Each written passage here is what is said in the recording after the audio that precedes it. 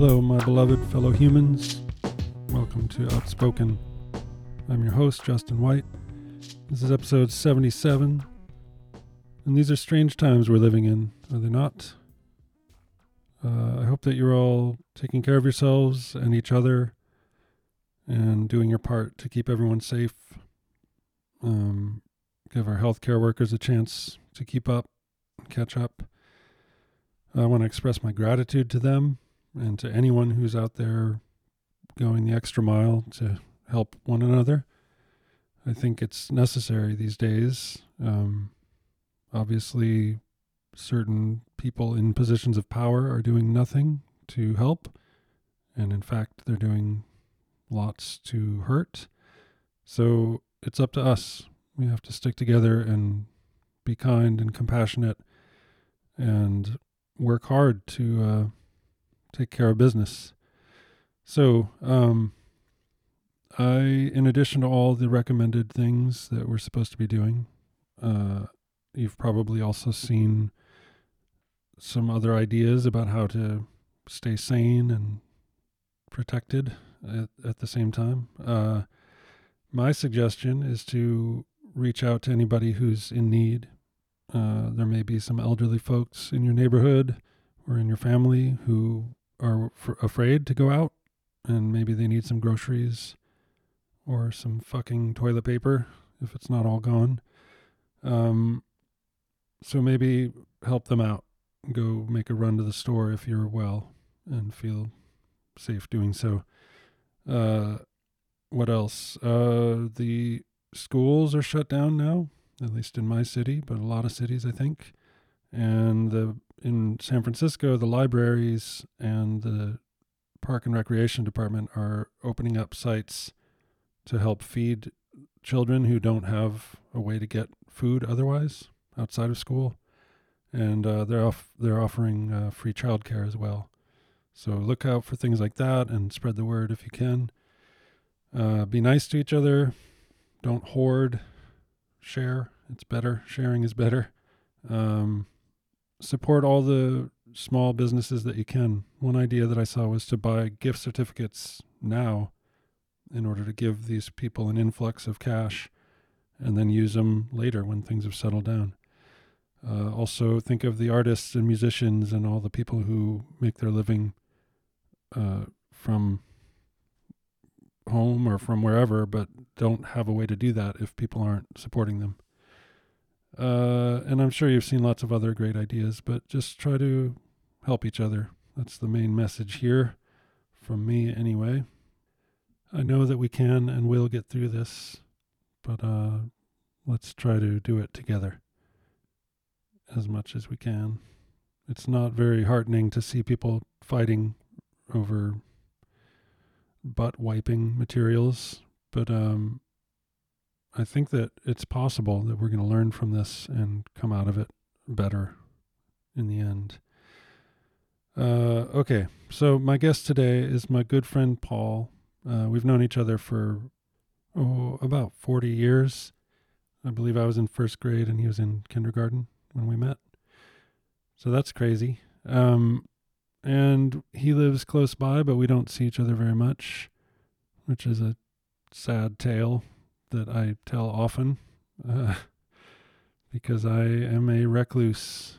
But anyway, I was really happy to get to talk to him at length about what he's been up to for the last long time.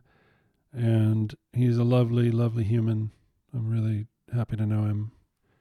And we will get to our conversation just after I try to convince you that a bowl of pistachio shells can be a percussion instrument.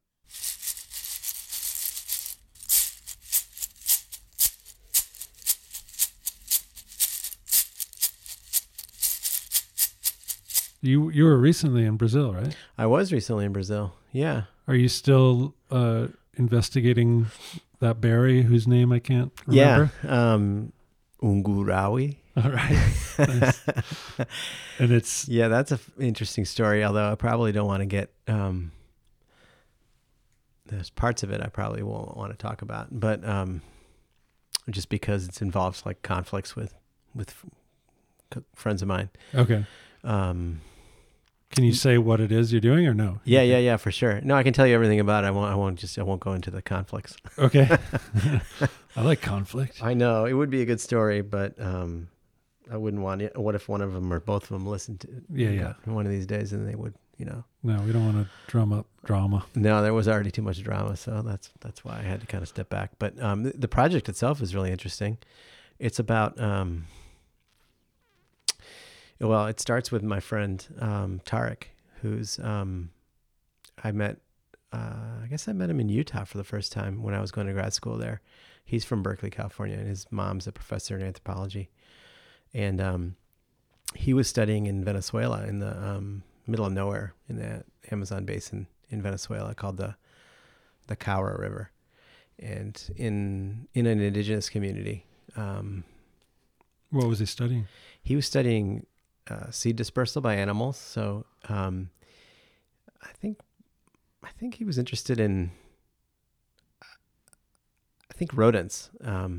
But he was climbing into trees and doing observations at night of, I think, seeds. He probably set out seeds, and then he was observing like who Where took they them. wound up. Yeah, like which animals came out and took them. Or, That's cool. Things like that. Did he have like night vision Yeah, he goggles probably and had some night camera? vision goggles. But the reason this becomes important is because he grew up in Berkeley, and he would go rock climbing, at any chance he got. And so he'd go.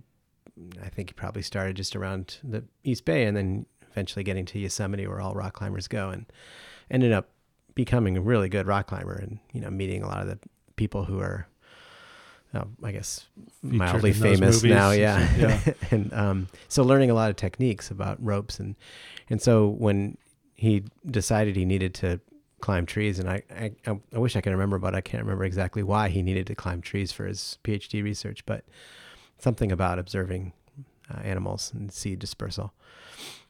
He used that gear to the techniques he used with harnesses and carabiners, and helped him just climb trees. And in these villages, which are pretty traditional villages, with some exceptions, like in Venezuela, the price of oil is so low, or well, at least until recently, Right. that very strange kinds of economies would spring up where people who were desperately poor would still have like the biggest boats and would just burn gasoline like gas all day long. no problem. Because So- Venezuela had like the biggest reserve on Earth. Right? Yeah. I think so. I mean, I think they were up there with the Saudis. Yeah, I Mhm. think. But back to the story. These people, these indigenous community, I think they're called the Sanima. They live very traditionally. They ate a lot of wild forest products. They did a lot of fishing, hunting wild game. And one of the wild forest products that are really common and important in just not only the Sanima in Venezuela, but all throughout the Amazon are these palm trees that are. There's a variety of different ones, that different species, and many of them produce fruits that are really nutritious. There's a couple of them that have really high fat content, which is really important for forest dwelling people. Some other protein, like dependable protein. Mm-hmm. And one of these species has complete protein. So the one that actually we're working with to this day, the one Ungurawi, that's how they call it in Peru. Has complete protein. So if you're a vegan, you could subsist on these fruits and not need any other protein. You probably eat a lot of them, but there's a tribe in Ecuador that's a nomadic tribe that they have a coming of age ceremony for young adults, and they make them, I think, go out in the forest for a month or 2 months, and that's the only thing they can eat. Really? Yeah. For 2 months? A month or two? It's just these palm fruits. So, what do they look like? They're like dates or something? They're smaller. They're like they're purple generally on and kind of the size of an olive. Okay. Maybe a little bigger. And But what do about they the size taste of an like? olive. Have you ever had acai? I don't know if I have raw. I mean, I've had drinks made from it. Yeah. I don't know if I've had the actual berry. The flavor is kind of it has like a blueberry kind of that sort of tang. Mhm. Not like a vitamin C flavor, but that astringency, that kind of, I don't know. It has a lot of, you can taste the fiber and the kind of the plant juices. I don't even know Okay. the word, but, Yeah. so it doesn't have a very strong, it has a fragrant flavor. It kind of smells, it's, I don't know, floral. It has a kind of a floral taste. Okay. And then there's a lot of fat. So what people do is, they collect the fruits and they have a hard shell, and then they have a huge seed, and then there's an oil-rich fruit layer of fruit, I guess, between the seed and the hard shell. Okay. So it's not easy to eat. Like, you can pick one off the tree and you can put it in your mouth, but you have to kind of suck on it for a while and let it get warm, and then the shell of the fruit dissolves a little bit, and you can kind of spit out the shell a little bit and get a little bit of the oil. Okay. But generally what people do is, that's a pain. So yeah. they take a big bunch of them, they soak them in warm water, and then they pound it with a big mortar and pestle, but a big one, like a big wooden bowl and a big wooden thing. And it ends up making this like really, and then they filter it, and then you get like this kind of frothy milk Okay. that is sort of like almond milk actually, but I think it tastes a lot better, and the texture is a lot more like cow's milk. Okay. And it's nice. It's a nice beverage. People add stuff to it. You can add sugar, or we've been experimenting. You can add lots of things to it. Tang. No, not tang. You can't add tang. Well, it'd be like, would you add tang to milk? I mean, I guess people did. Absolutely Orange not. Julius. That's right. Orange Julius did it. So why not?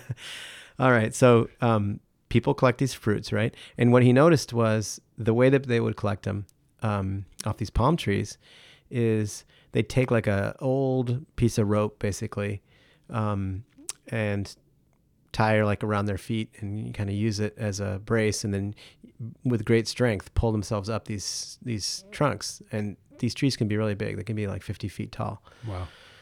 And so you have to be strong. It's often raining, of course, in the rainforest, so it's slippery. There can be vines, or And they're barefoot, I imagine. Barefoot to get like grip on the tree. Yeah. And then you kind of have to carry a machete with you so you can cut these stalks of fruits. They're really heavy. Right. And then that's how they collect the tree. That's how they collect the fruit. So only a few people could do this. They have to be strong. And then I think the technique of climbing, like a lot of people are just kind of like not learning how to do it. Yeah. And then with machetes, you can cut down one of these trees in probably like, I don't know, a few minutes. Right. So You gotta be careful if you're climbing.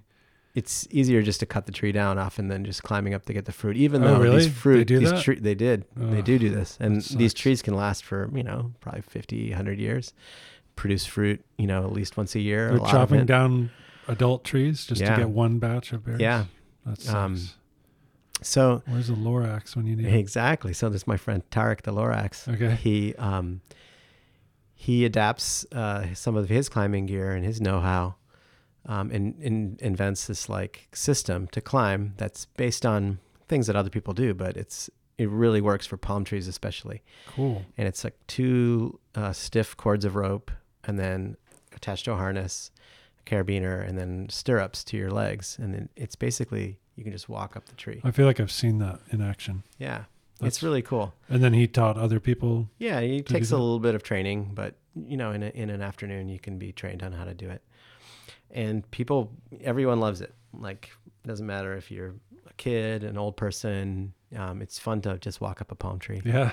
And so he to drum up like excitement, he organized like a competition between one of these indigenous communities and like the neighboring one, and they had like races to see who could climb the trees faster. And so it was a big success. And he's a tinkerer. He loves to invent stuff, so he keeps making it better, keeps modifying it. And when I was talking to him about my work in Peru, this is a really big deal in Peru, like because there are other species of palms that people eat there that are actually really common in the city.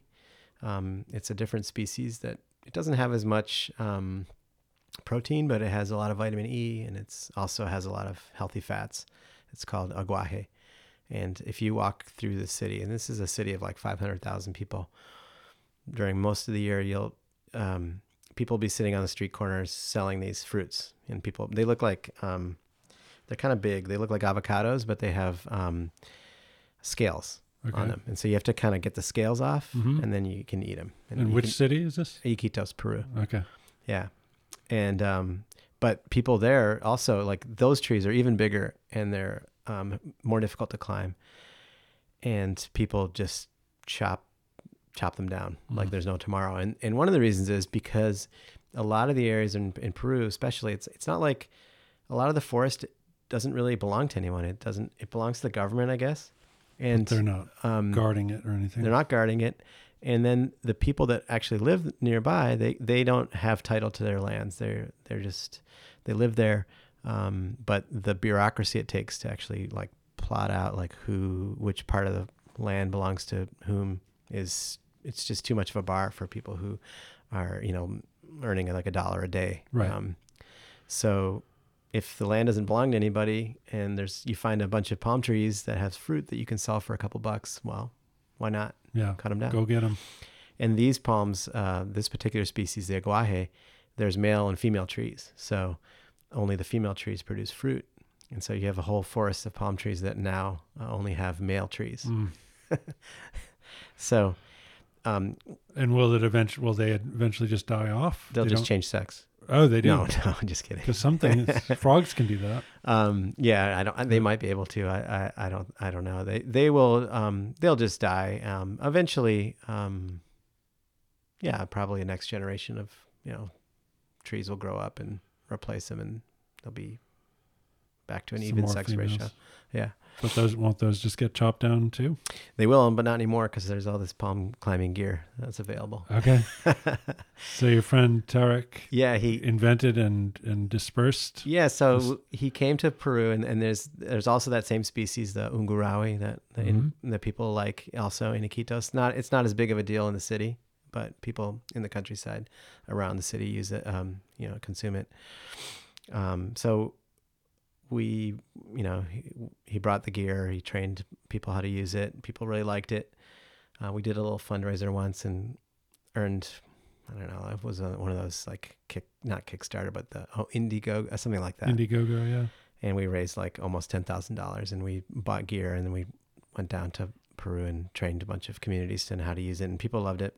That's awesome. So and then you gave the gear to those communities to keep? Yeah. Nice. And then we thought, well, what would be really cool is if the fruits that they gathered would have a market value that would be, they could earn more money collecting fruit in a sustainable way than they would, by chopping down the rainforest and, planting yucca or a lot of palm oil. Palm trees. There's some palm oil, but in that area, it's mostly cutting down forests for planting yucca, or just cutting down forests for trees and selling the trees for, beams, or even just turning them into charcoal. Oh my God. Yeah. And just for a few bucks, for grazing cattle too? In that area, there's not so much cattle because you can't drive to Iquitos. You can only fly there, or you can take a boat there. Okay. So there is some cattle, but mostly it's chickens. People raise chickens there. Okay. Yeah, and fish. They have some fish farms, but there's a lot of wild fish caught. So that was the whole idea of this enterprise. First we thought it'd be fun to just have like a conservation project where we, wrote grants to conservation organizations, and they would pay us to make gear and train people to climb palm trees. But we just had no success doing that. Like like for conservation grants, it seemed like there was 1 million of them that would give you like $1,000.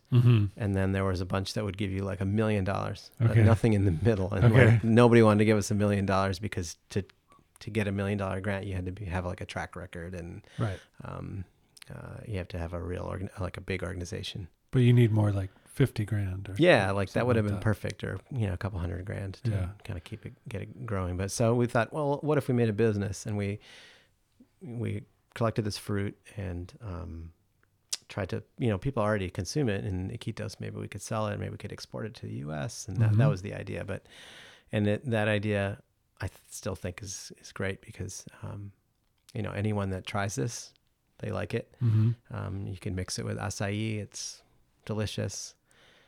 It's nutritious. How does it measure up to Orange Julius? It measures up. Better.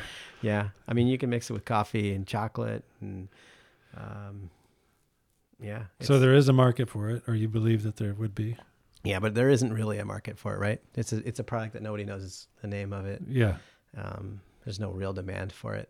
So that's a big challenge, actually, is starting a business. Well, first starting a business when you don't really have any money. Yeah. And then trying to sell a product that has no demand. So that sounds challenging. And then I shouldn't say this too, but me and Tarek and the other guy, Italo, who's intimately involved in this, my close friend in Peru, none of us are, very Business good. types. No. And none of us really care about making money. So right. 3 strikes. But you do have big hearts and a desire to do something cool and that's worthwhile. The dream. The dream is that like we could be going all across the Amazon, watershed by watershed, helping to sustain training people the to rainforest. because this and you could imagine like this utopian world where we had these floating boats that would process fruit and freeze it, and people would be taking care of the forest and earning a living wage, and for the first time it would be a product from the rainforest in the Amazon that the people that were living there would actually be proprofiting from, right. not because Not every just other having story their of the land Amazon raped. is just exploitation Totally. from outsiders. Yeah.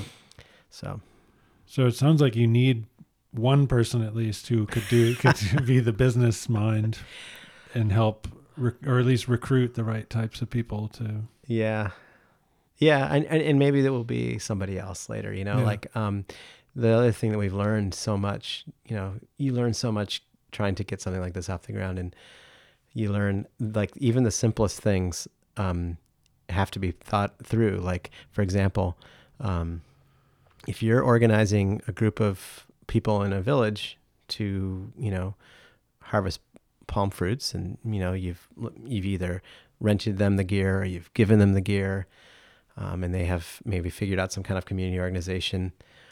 Well, you've organized like how much you're going to pay for the fruit that they're going to collect and when you're going to pick it up. Mm-hmm. And this has also got to be done in the context of, there has to be some law that says that they are allowed to sell wild forest products in this right. area, that may have some, probably it's in an area that has, I don't know, it's kind of the equivalent of, say, like a national forest or something. Right.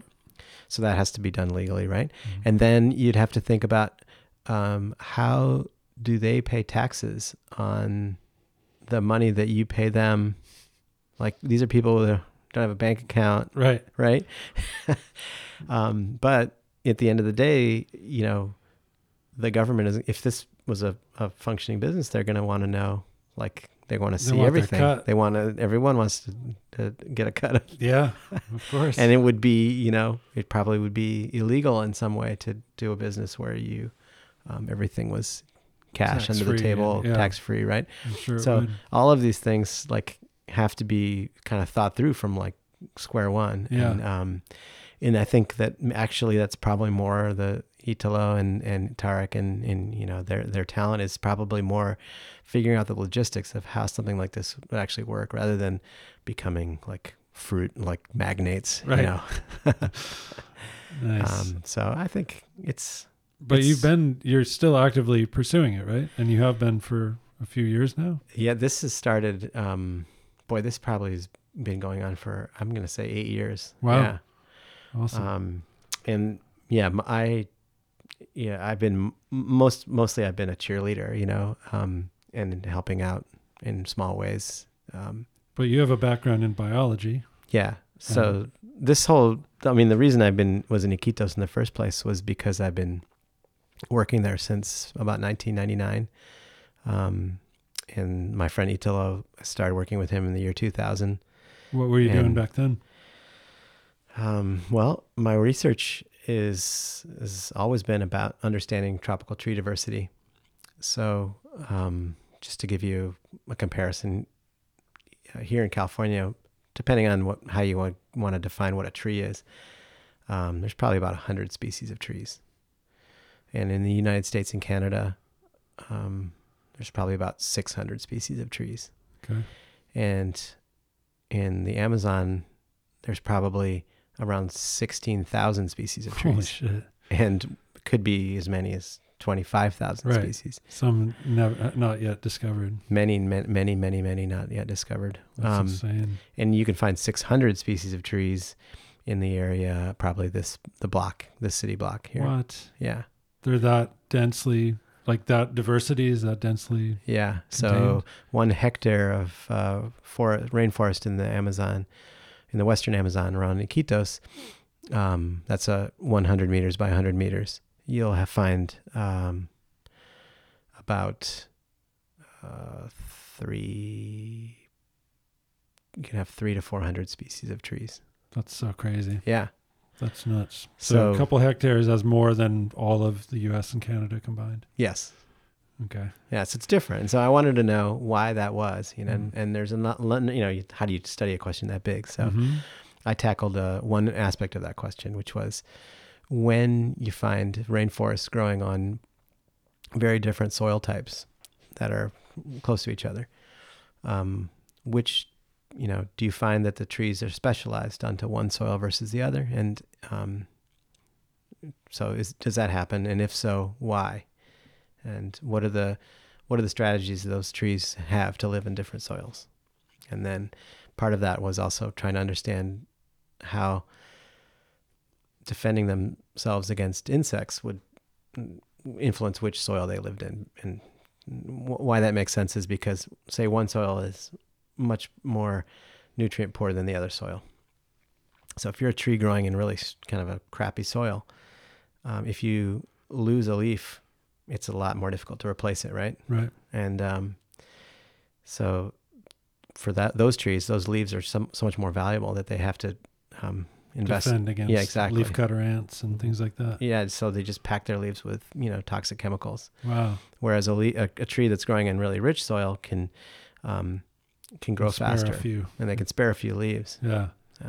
So does the soil, the nutrient non-rich soil, does that contribute to the toxic? Like, are there things in the soil that they can derive those toxins from, or they have to be generated within the plant itself? That's right. They're generated. Well, so those soils are they're white sand soils. They're quartz. They have nothing in them, basically. They've been rained on for hundreds of millions of years.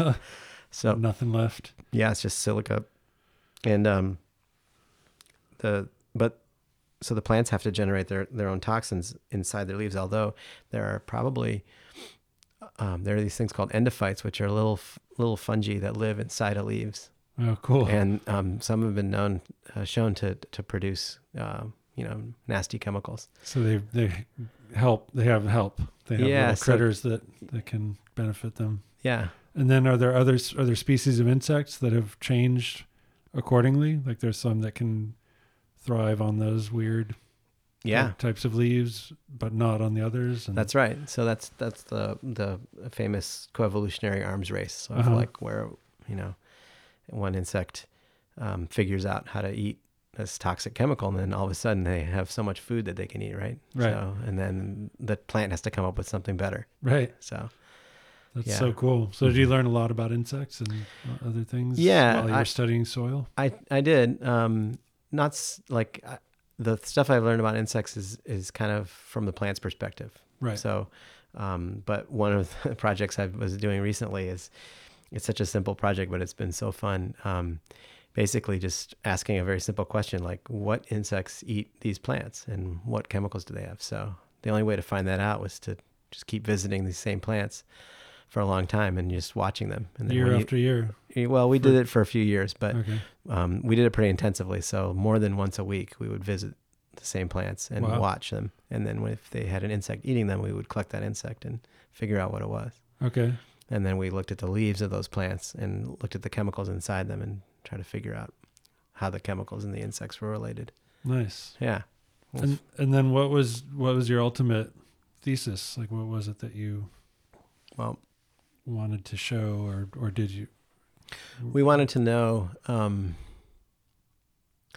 Well, there's a couple different things we wanted to know, but I guess the the reason that we started asking the question in the first place was,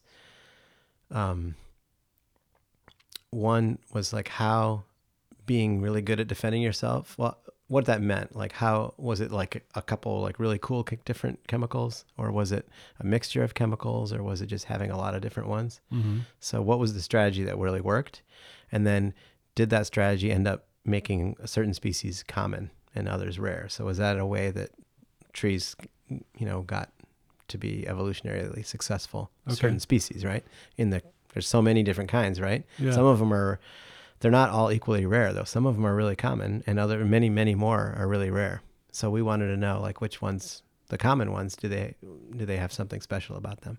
So that was one of the reasons. And then the other idea that we had was that if a tree had, say, a large geographic distribution and lived in many different places, it seems stood to reason that it might be attacked by different insects in different parts of its range. Right.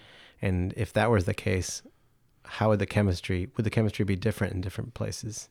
And would it match the local insects? And would that be a way that two species could form out of, say, one, right? Oh, cool. If you imagine that it's a species with a wide range and it's being attacked on one side by beetles, on the other side by, I'm making this too simple, but No, I get it. by caterpillars, Uh-huh. that over time, if the chemicals would align to defend themselves against their local enemies, that later if they tried to interbreed, they would create a hybrid that wouldn't yeah. defend itself against anything. Wow. And then that might be a way that you could get formation of a new species. Did you determine a few cases like that, or was that Well, it's still going on. okay? But the big surprise that we got was the way we started studying this is we did this really intensive project in Iquitos, and then we went to Manaus, Brazil, which is about 1,500 kilometers away.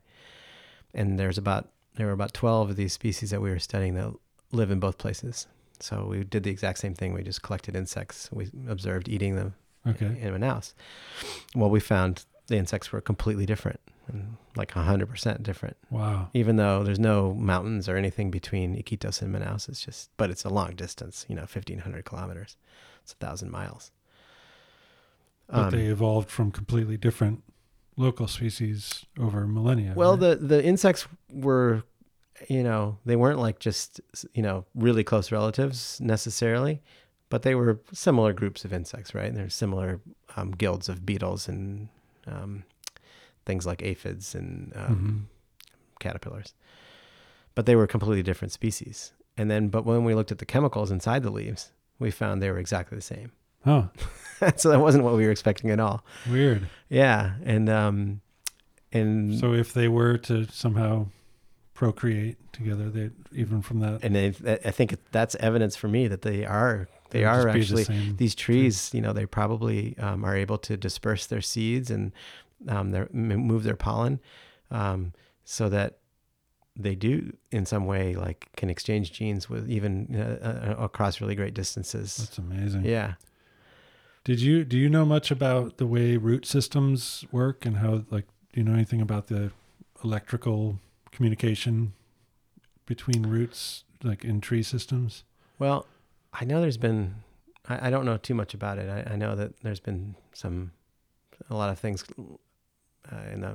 more in the popular press, but kind of reporting that, trees are communicating with one another. And I know that's true. Like there's these whole fungal webs of mycorrhizae that connect, different tree individuals, but they're exchanging nutrients and amongst themselves. And I had a friend who was studying how they did, like adult trees seemed to be feeding seedlings through these mycorrhizal nets.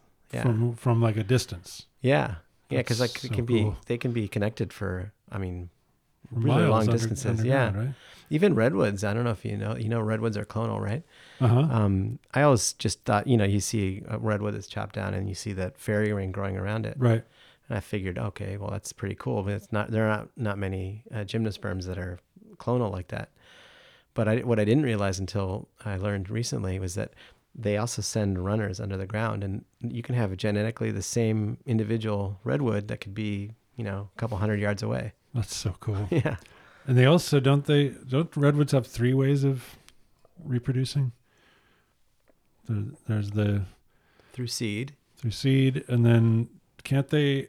I'm trying to remember what somebody was trying to explain it to. They like within. You could have a super long branch going out, and there could actually be the spawn of a new tree from that branch. It's not a branch coming off of that, but it's like an actual. Yeah. But is that a seed or is that? No, it's vegetative. Yeah. Okay. Yeah. So it's just kind of it's just like, yeah, I'm going to grow here now. Yeah. A tree out of this tree. Isn't it crazy? It is. And then the runners, I love the idea of that under the ground. Yeah. It's like, we got to get to the sun and the water down that way. So there's got to be, I mean, it's a communication that we couldn't fully understand probably ever, but you think? I mean, we can understand the science of it, but trees and plants and all living flora communicate. Like they communicate. They do communicate. I mean, there's very, very clear examples of it. Like when a insect is chewing on a leaf, it releases these volatile chemicals, and other leaves from other trees can sense that, and they know that an insect is attacking somebody nearby, and they can start changing the chemical composition of their leaves to try to protect themselves. And they're not connected in any visible way. No, it's just they can sense those molecules. They know it's happening. Yeah, so they do communicate. Absolutely.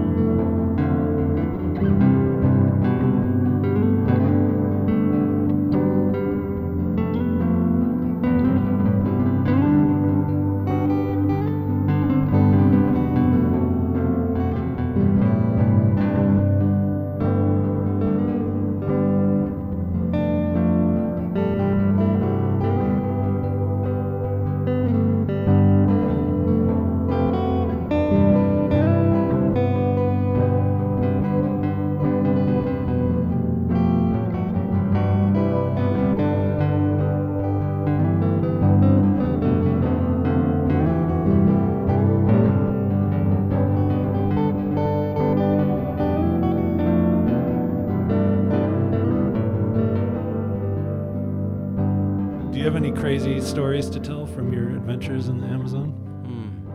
Encounters with animals or with unfriendly locals or friendly locals? Yeah, I mean, most of the people have been pretty friendly that I've encountered. There's been some adventures for sure. It's been, it's such an interesting way to travel around in the Peruvian Amazon, because, like I already said, you can't drive in many places, and so it's all river transport. Mm-hmm. And so there are these long-standing routes where you want to go from one place to the other. You take a boat, and the boats are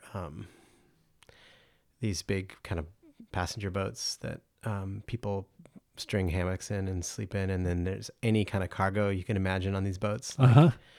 Just and the boat will go, and it takes a couple of days maybe to get to your destination, Could you list some of the cargo before you? Yeah, I want to tell you about the cargo. Okay. Like you know, you're going on this boat, and then somebody will just be signaling the boat. It could be, if it's during the day, they might be signaling with a red piece of cloth, but at night they'll be signaling with flashlights. Mm-hmm. And the captain will just stop every time somebody signals. And Anybody. And it doesn't matter. And he just There's pulls no, up There's the no boat. like taxi stand or anything. No. Just, if you're on the riverbed and you it'll just signal. be like the muddiest bank you've ever seen. Uh-huh. You know, slippery, steep, Yeah. 50 feet high. And some guy will just like put a motorcycle on his back and just walk down like this slippery riverbank. Or like 6 people will have an angry bull Holy that shit. they'll hog tie Wrestling and into the wrestle it boat. onto the boat. And then it just is like tied up in the corner. Like, are there cargo holds? Are there places No, it's just be where... like right on the front of the boat. It'll just be tied up there. Holy shit. And probably like furious and kicking. And Yeah. Yeah. But then he's he's tied up. I mean, one time I remember, this is not on a boat. It was when we were in the mountains. My very first, I guess it must have been 1999 when I was there with Joanna actually. uh-huh. And we were just like I was looking for places I might want to go study. And there was this national park, and we were trying to get to this place called Iscosacin, in the central part of the Andes. And the only way to get there was just back of a pickup truck, like a Hilux, a Toyota Okay. pickup truck. And, that's not a very big pickup truck. It's a standard size, but not a huge one. Mm-hmm. And I think there were probably like there's a cab and there's like a backseat cab. Right. So there are probably like 10 people in there. Uh-huh. And then in the back, sitting in the back was Joanna and I and probably like, I don't know, 15 more. Holy shit. And we stopped somewhere and there was everyone's got their cargo. And like one of the things that was funny was like a huge bag of like Cheetos. It wasn't like brand name Cheetos, but it was a huge bag of Cheetos. And somebody stopped and with a donkey, and they actually put the donkey in the back of the truck with all the rest of us and the Cheetos. That's insane. I just remember Joanna. And you're just bumping. We're just bumping through like these the mountain whole, roads. yeah, like These- on the tailgate, just like That's awesome. Yeah, The it was- donkey's right in the middle, With a and donkey. people all the way around. Yeah. That's insane. For how long? like probably like 6 hours or something Holy like that. shit. Yeah, That's so yeah. great. yeah. You get accustomed to traveling in very very interesting ways. Did you ever have to sleep out in the forest without anything? with well- like a hammock, but no tent? I mean, we sleep out in the forest all the time, but the only time I've ever been caught, one time I did get caught. And this was I was pretty young. I was actually in Costa Rica in the rainforest there. I was helping somebody. I think he was doing like a butterfly project. I can't remember his name, but we were coming back to the town, but it was raining really hard, Mm-hmm. and the rivers were rising as we were walking, and eventually we crossed river, and it was getting kind of sketchy, and then later in the afternoon it was just impossible. You couldn't hike anymore. We couldn't cross the river. We would have been swept away. Mm-hmm. So we didn't have a tent or a sleeping bag or so yeah, we just kind of lashed some palms together and just kind of huddled together. Damn, and for the whole night. yeah. I remember he had like these menthol cigarettes for some reason. Uh-huh. I've never really You've liked never been a cigarettes, smoker, period. But menthols always seem really especially disgusting. But They I are, remember yeah. just like we were smoking menthol cigarettes. That's all you had. That's all we had. That's all you had to do, and all you had with you. That's awesome. Yeah. Any concern about cougars or anything? Well, Pumas? Yeah, there's definitely jaguars and pumas in those forests, Mhm. and And snakes? there are snakes. That's the biggest thing to worry about, actually, because they're poisonous snakes. And Lots of them, right? yeah, especially in Central America, but in the Amazon, they're around. That you don't see them as much. I always wondered why that was. If they're more nocturnal or. Well, they have some tree climbing snakes. They'll Yeah, drop there's some down on you. green vipers. Those little Yeah, I've skinny seen those a green few ones. times. They're Yeah, super deadly. yeah. And then the one that has the common name, the Bushmaster, which That's right. I love love that. It just sounds scary as It hell. is. It's scary. There's the master of the bush. Yeah. I've seen those a few times. Really? Mm-hmm. Any close encounters? I got really close to a viper this last time when I was in Colombia. I guess it was not my last time there, but 2 times ago. And that was really scary. I did something that I never usually do, which is I always go into the forest with rubber boots. Mm-hmm. And but we were driving somewhere and we just kind of stopped along the side of the road. We were kind of taking a quick look at some trees and just kind of walked into the forest there. And I was looking around with binoculars and Just wearing like tennis shoes or something? just wearing tennis shoes. Okay. And all of a sudden I hear this rustling, like really close to my feet. Shit. And then I kind of looked down and then I felt something like sliding past my heel. Oh. Yeah. And then I looked down and it was a huge viper and it was moving fast. And luckily it just kept moving. Didn't strike. And it didn't strike. coil up. And I guess I must have stepped right over it. And then it just kind of, it decided it wanted to get out of there rather than bite me, which is very fortunate. As close as you ever want to. Oh yeah, actually feeling it like going against my heel. It was like, heel.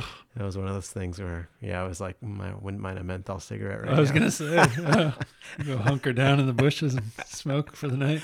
That's awesome. But I've never, I've never been bitten by a snake or. Yeah. Have you ever seen a jaguar? No, I've never seen a jaguar. I've seen pumas. Really? But aren't they in the same?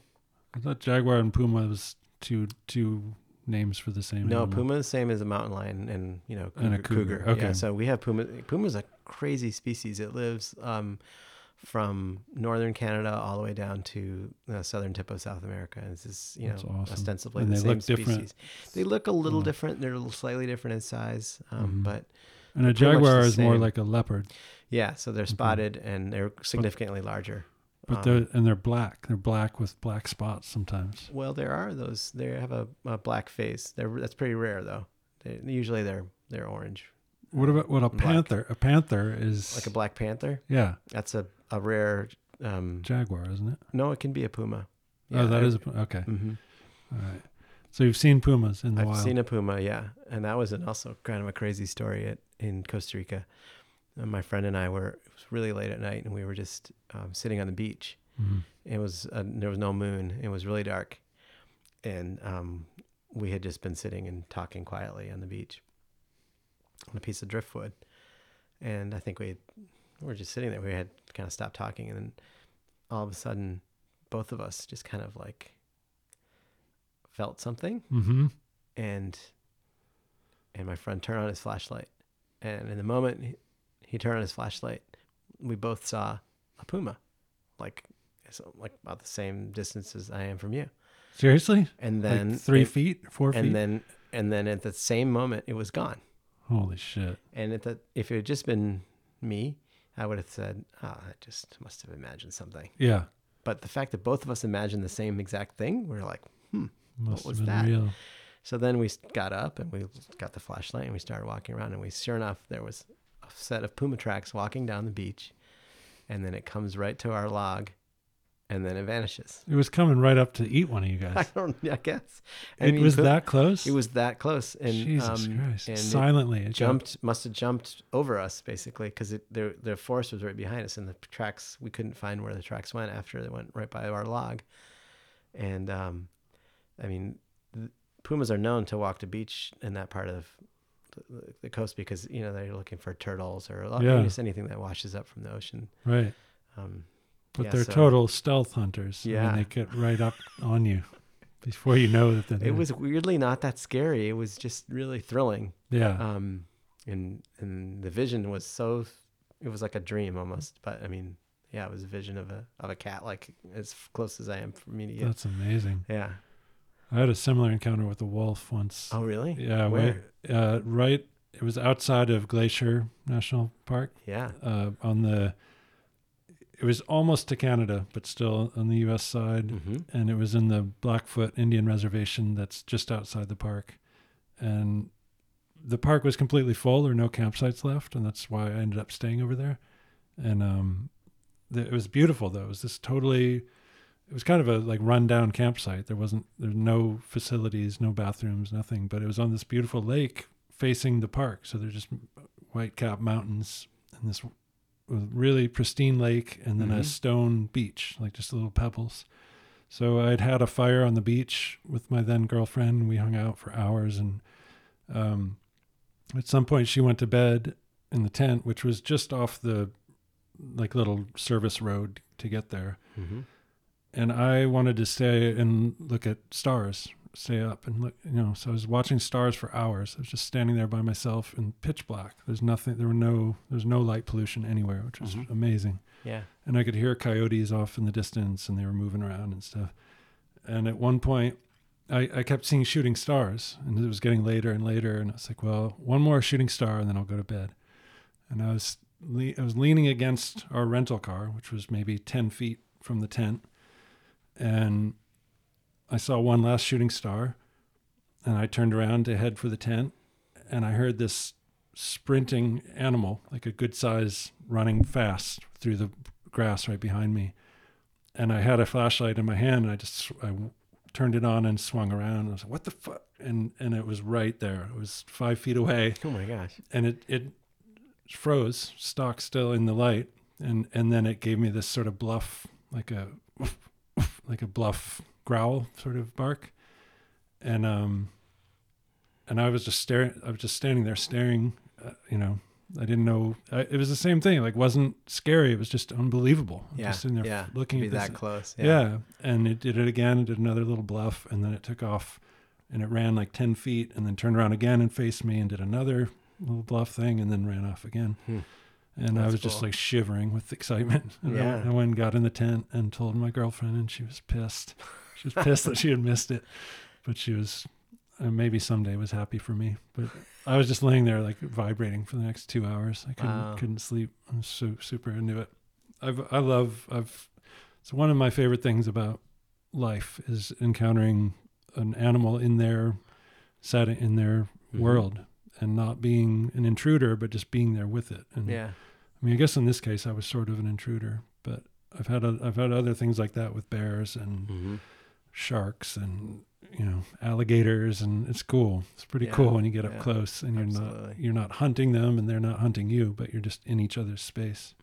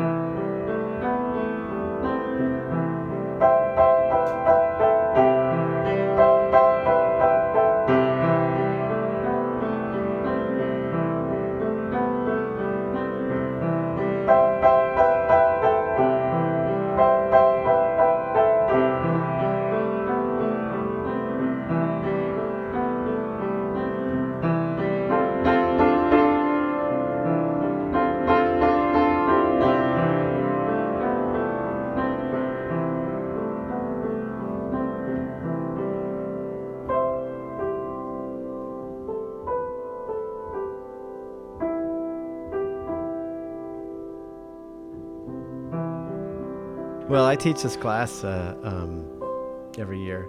It's called Ecosystems of California, and it's 22 students. And every Friday we go somewhere. Like, we leave at 9 a.m. and go to some park in the East Bay or in Marin County generally. And then we go camping also. We go Nice. we go to Big Sur, we go to Sequoia National Park, we go up north, usually to close to the Oregon border. Wow, that's awesome. And we go to Channel Islands. We go to Santa Cruz Island. Is it just, it's you and the students? Me and the students and a couple chaperones? One grad student. So it's me, the grad student instructor, and 22 undergrads. Wow. And it's great because many of the students have no experience with being outside or like, and so the function of the class is to, in the beginning especially, is just to learn how to identify trees and shrubs. So we learn 150 different species of trees and shrubs during the semester. Nice. And it's really not much more about that than that. In the beginning, we're just, I teach them how to do it. And then we go on a long walk and I have like some pink tape and I mark, about 20 plants, and then they have to figure out what they are. That's so cool. And they learn, even though some of them never had any experience but the thing that is so great, is so magical, is that they learn to be outside and they learn to get to know these plants. They get to be comfortable with kind of walking around and sleeping outside, and then they build a community amongst themselves, and they really start taking care of each other. And I make them everyone has to cook for everybody. Like that's part of the class too. Like nice. I make them kind of cook. Everyone has to take turns and cook for the class. How long are these trips? Couple of them are 3-day weekends. So we leave like Friday morning and come back like Monday. Mm-hmm. And some of them are just weekend trips. So we leave Friday morning, come back Sunday night. Okay. So like 6 to 8 meals or something. Yeah, but we don't do, lunch, I just make people bring their own lunches, but we'll do breakfast and dinners together. Okay. So they have to make like oatmeal or, but stir a fry. Couple people do it for everybody. So group. Everyone has to do that. Cool. And that's given me like, I feel so fortunate to teach this class because, I just feel like, I get to, in the beginning, they kind of don't know how to treat me because I'm like this Professor Fine, Right. And, but pretty quickly they get to know me and they see my personality and that I'm just a human being like they are. And I don't try to put myself, I'm above them. Or no, I mean, I do know more plants than they do. Right. But, by the end, we're friends and I get to know a little bit about their lives. And so they talk to me about some of this stuff about, they can't really be connected online when we're out in the, luckily even today, you don't have a lot of service, in a lot of these places we go. I mean, that's going to end really soon. Yeah. 5G is going to fix that. God, I hate that idea of like everywhere on the planet, you can't escape it. Yeah, it's really bad. It's going to start showing up with cancer and stuff too. We're going to start seeing more incidents of illness. Right, Debbie Downer. I know. Sorry. I'm going right back to it. Anyway, but you were trying to tell a happy story. I'm trying to tell you something optimistic, that they don't, there's like nobody jonesing for their devices. And even on the first day? Not really. Well, on the first day, maybe, but like, and it's funny is that they don't usually it's not like they know each other when like the first day of class. Mm-hmm. Generally is like maybe some people had been in some classes with some people and there might be some friends that take the class together. Generally not though. Mm-hmm. And they just get so into like their little community. And they're not, it's not it just seems like they remind me so much of just, what I remember, like, as a person that age, mm-hmm. Which just, I feel like there is something universal about, people being outside, going camping together, enjoying each other's company, cooking together, like, and being able to construct those friendships, those community, those experiences of community, that even those, those kids that you were just talking about who maybe are growing up in a lonely way, on devices a lot. Maybe most of their interactions are online. I know that some of those students have taken my class and they and they see a whole new world. And so it is possible. It's recoverable. Definitely. And I think there is a hunger for those kinds of experiences, those kind of just, getting to know nature and getting to know your place in the world. Yeah, I mean, I think you said it's universal, and I think it is, as long as you allow it to be. Right. As But long if as if you never get that chance, and your whole environment is your phone, in a city or whatever, you may never get your only connection with the natural world might be seeing a video of a penguin, trying to escape a shark or something like that. Yeah.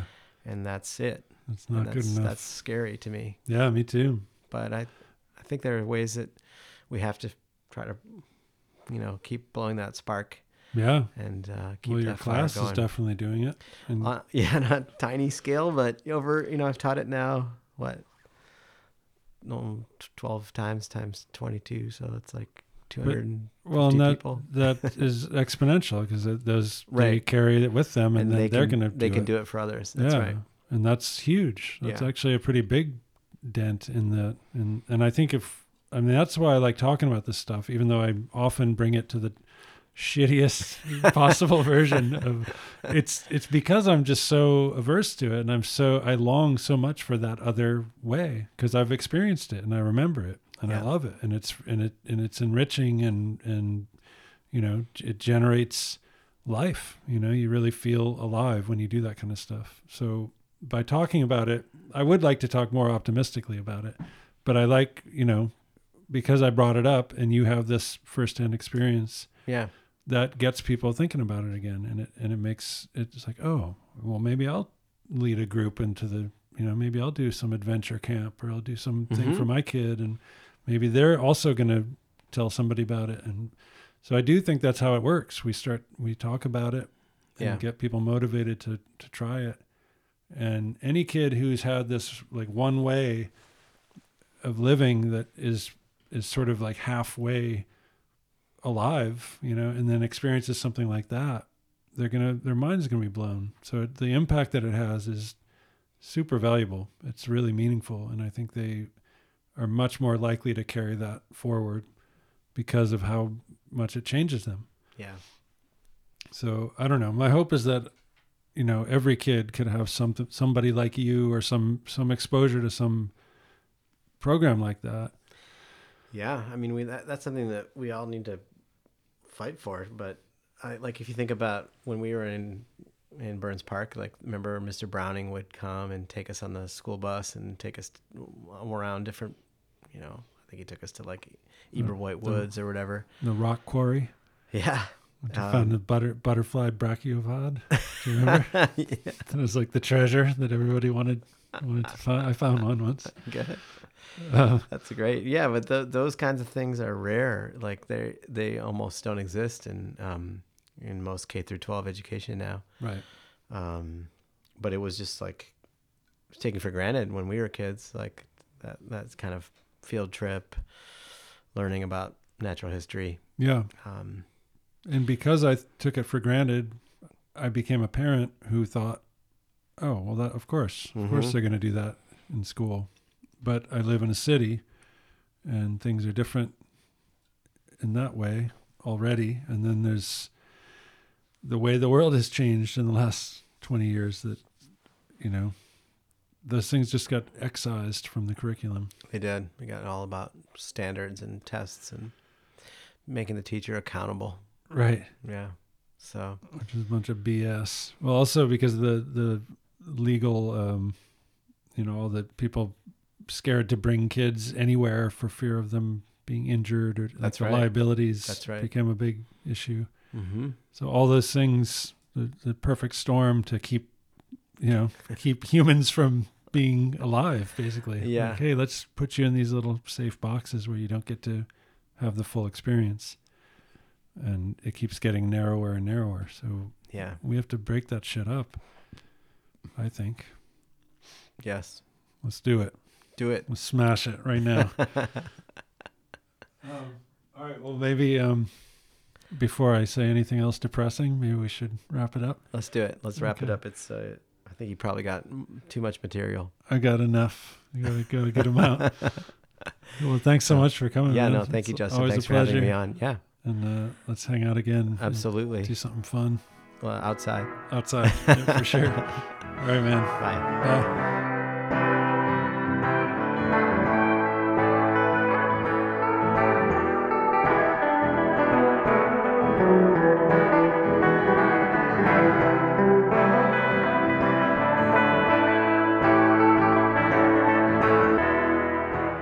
Thank you for listening, everyone. That was my dear friend Paul. I want to thank him again for coming. And I have a few more ideas for things you might do while stuck at home.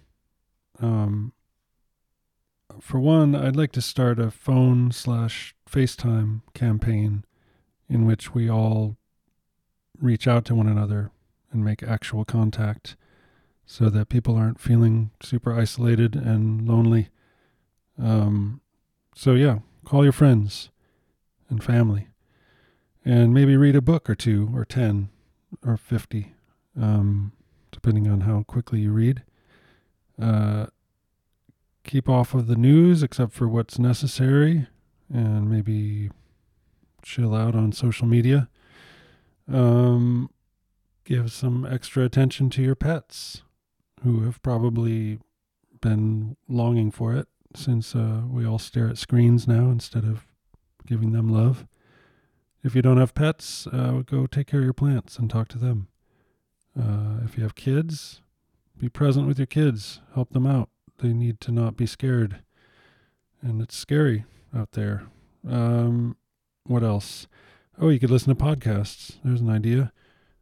There are 76 other episodes in my archive at outspokenpodcast.com, as well as some other bonus content. And if you're so inclined, I suppose you could listen to someone else's. There are some good ones out there. There's a guy who needs no extra hype or exposure, but he does have really great guests sometimes. And that's Joe Rogan. His episode number 1439 was with Michael Osterholm, who's an epidemiologist and an expert in the field of infectious disease. So if you want to get some good, pertinent, and truthful information on this subject, check out that episode. And whether or not you listen to it, maybe go check out the website for the Center for Infectious Disease Research and Policy. That's CIDRAP, CIDRAP.umn.edu. There's lots of good up-to-date information there as well. And what else? Be grateful for what you have. A lot of people are hurting and in need and don't have any kind of safety net. So try to take care of them and yourselves and your loved ones. And speaking of gratitude, I want to keep up my tradition of expressing gratitude here. I'm grateful for my family, my lovely daughter, my cats, the dogs that I take care of. I'm very grateful for the healthcare workers and Katie Porter and anyone else who's having a positive effect on policy these days. Clean water with which to wash my hands and to drink. I love you all. Please take good care and be kind. See you next week.